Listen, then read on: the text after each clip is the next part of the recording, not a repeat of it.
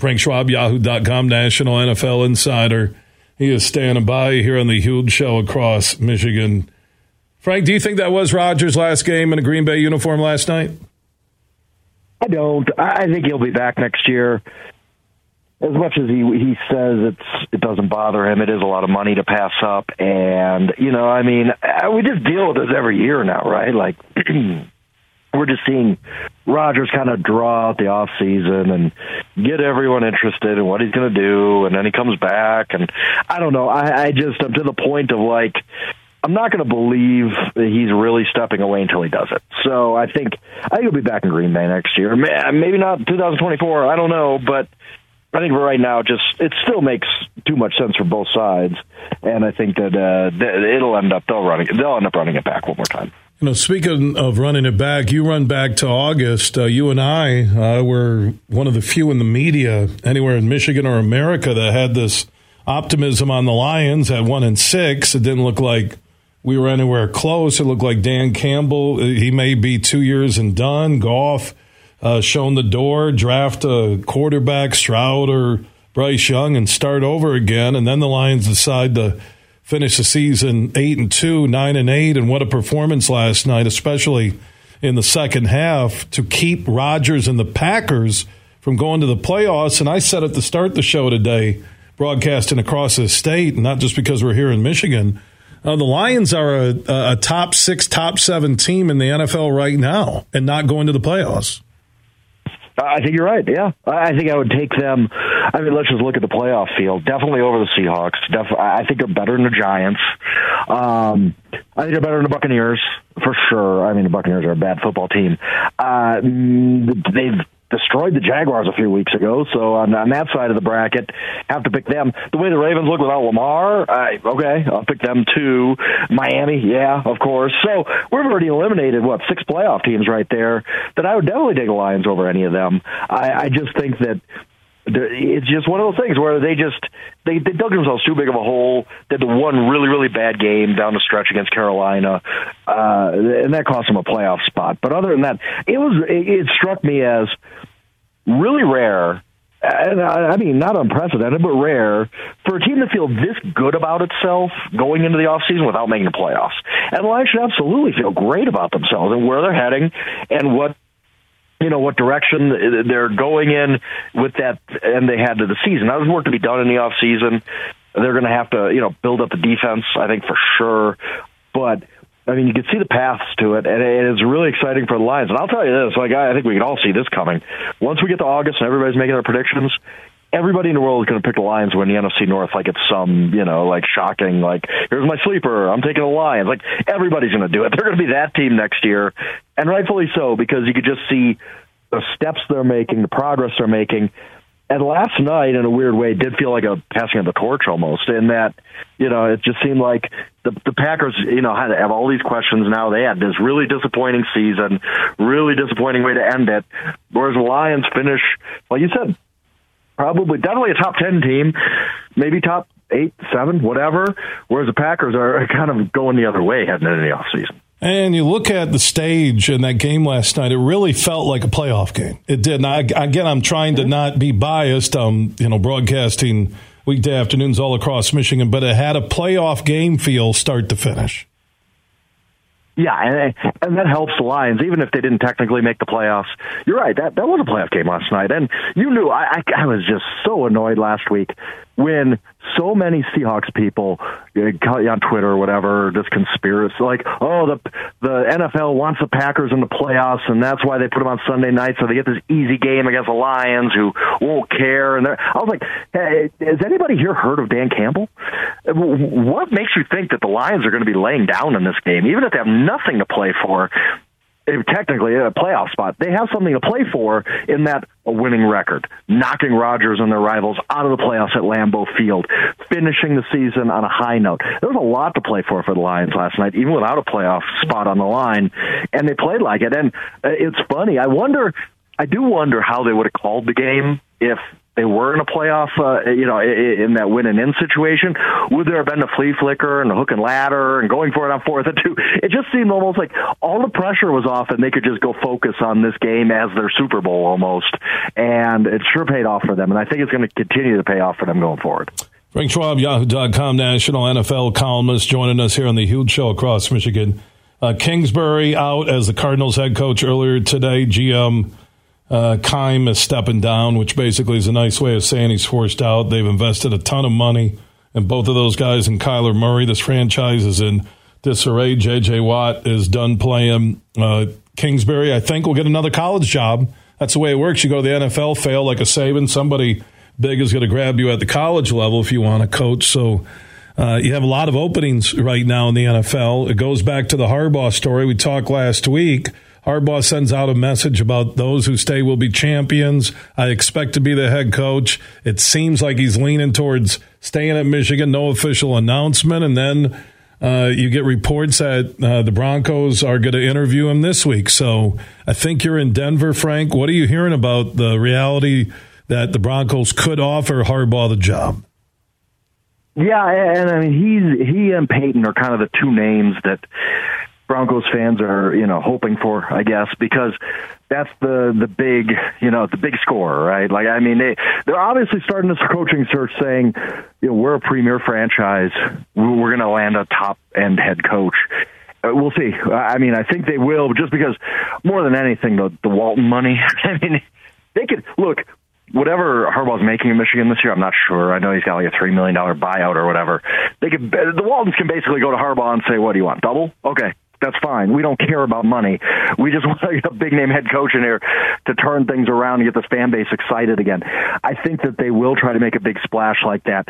Now, maybe they just prefer Sean Payton. I don't think that they go to the Saints and ask permission if they don't know the draft pick cost involved in trading for Peyton and whether they would satisfy that. They know right now how much it would cost if they want to hire Sean Payton in a draft pick trade, and they're willing to give it up. So at this point, I do think one of those two guys gets a job, and we'll see. I think Harbaugh's gotten to the point of absolute unpredictability. Who could possibly know? Like, the things he says don't really match up with what he's doing. I mean, he would have left last year. Had the Minnesota, by all accounts, every single report, had the Minnesota Vikings simply just offered him the job last year, he would have taken it.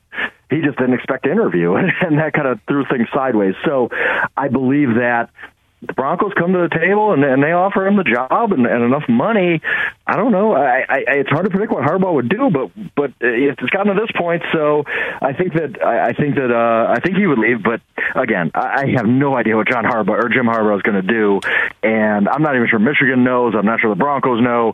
He's kind of, as you guys know up there, he's his own character, isn't he? Yeah, and again, he can say a year ago after the Vikings. Whatever happened in that room when he thought he was going to get the job and he didn't get an offer, that I'll stay as your coach as long as you want me. And a year later, but I think it's the Broncos' money that if they are going to pay $15-20 million for a head coach, and you're right, do they want to give up any more draft stock after what they gave up to get Wilson? I will say this. The firing of Hackett, you watched how much better the team played. That's just a reality. That was easy for everybody to see. Yeah. So the only job I really kind of feel he's been connected to is Denver because, whether it's Houston, now Arizona. Arizona could be interesting with Kyler Murray, if healthy. Indy, you're a long ways away from competing. Same thing with the Texans. So I would say Denver, but now the opening with Arizona, you have another quarterback who's a potential MVP type of guy, and Kyler Murray and Kingsbury, like I said, there'll be a D1 big school that will take him in a heartbeat. That will be a no-brainer if he wants to coach. Yeah, and I think with the Cardinals is interesting because of the injury to Murray. Right. All of a sudden he's got an ACL. Does he come back the same? And does a new coach, Harbaugh, Peyton, whoever, believe in him as an NFL quarterback? I mean, there are limitations. There has been inconsistency. He has some greatness to him at times, but I don't know. It would just depend on each coach, and you sitting down and asking, what's your honest assessment of Kyler Murray? And that would determine whether he would take that job, because Arizona doesn't have a lot going for it other than, the third pick of the draft, Kyler Murray, but no history. I guess the opportunity to go there and kind of either be your GM if you're Sean Payton or pick your GM if you don't want to do both jobs. That's appealing because that job's open. But you look at these openings, and I think they're pretty bad as a whole. Like if you're Sean Payton and you're like gearing up, like, okay, I'm going to get back into the NFL 2023. You're probably looking at all these openings and saying, ugh, really? Like, the Colts, like you said, are a million years away. The Texans are just a joke right now. The Broncos have their issues. Like, they did play well in the last 2 games, and that does, I think, really, really help them in this coaching search. But there's not a great opening out there. There's really not. Maybe the Panthers might be the best one. I don't know, because the NFC South isn't that good. As far as Kingsbury goes, I don't know. I think he could be an NFL offensive coordinator, maybe. McVay really, really likes him, so maybe, like, if McVay comes back, that he's the Rams offensive coordinator or something. But, yeah, he could probably go back to college and get a job, but Cliff Kingsbury wasn't a very good college coach. He posted 4 losing seasons in 5 years. Like, are we sure we know what we're getting out of Cliff Kingsbury? There's a reason that he jumped at the chance to be USC's offensive coordinator. He didn't think he was getting a big-time head coaching job anywhere else. He was like, USC offensive coordinator? Sure, I'll go for that. And then all of a sudden the Jets and Cardinals wanted him.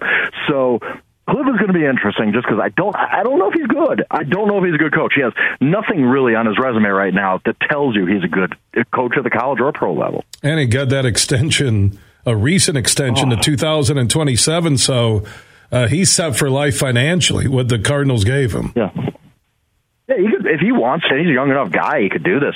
He just say, you know what, I'm taking 4 years off, whatever, and then reemerge, and I think he's like 43, something like that. Like he'd be, I'm not even 50 years old, and say, okay, I want to be a coordinator again. And somebody would hire him in the coaching, in the college ranks, and then he has a year as a coordinator, becomes a head coach, or just becomes a head coach in a mid-major or something. There's plenty of paths for Cliff right now. Yeah, he doesn't. If he's burned out from coaching a little bit, he can take a year or 2 off, and I don't think I don't think that would really disrupt him too much because he's still a pretty young guy. He's a pretty young guy, Frank Schwab, youngest columnist in the history of professional football, Yahoo.com, National NFL Insider, joining us. And great news, Damar Hamlin headed back home from University of Cincinnati Medical Center less than a week after his heart stopping on the field. So what a ride. What a game for the Bills with the opening kick return. And Hines said, I'm going to get another one. And the emotion of it for Buffalo and just the week and the season in the National Football League.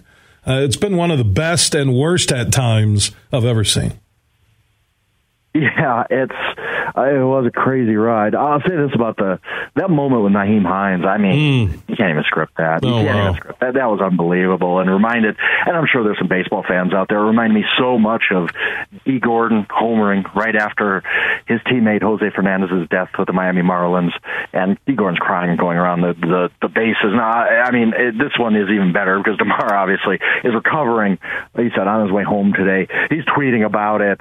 The Bills, they showed that sideline, and it was something to watch. I mean, just the shock and emotion in a good way for that team that had been through so much 6 days before was awesome. And you just wonder, look, I don't know that necessarily it's the right thing or whatever to use something like this as this emotional, like, touch point, but we see it all the time in sports, and you wonder, the Bills use this as, this positive motivational energy going into the playoffs.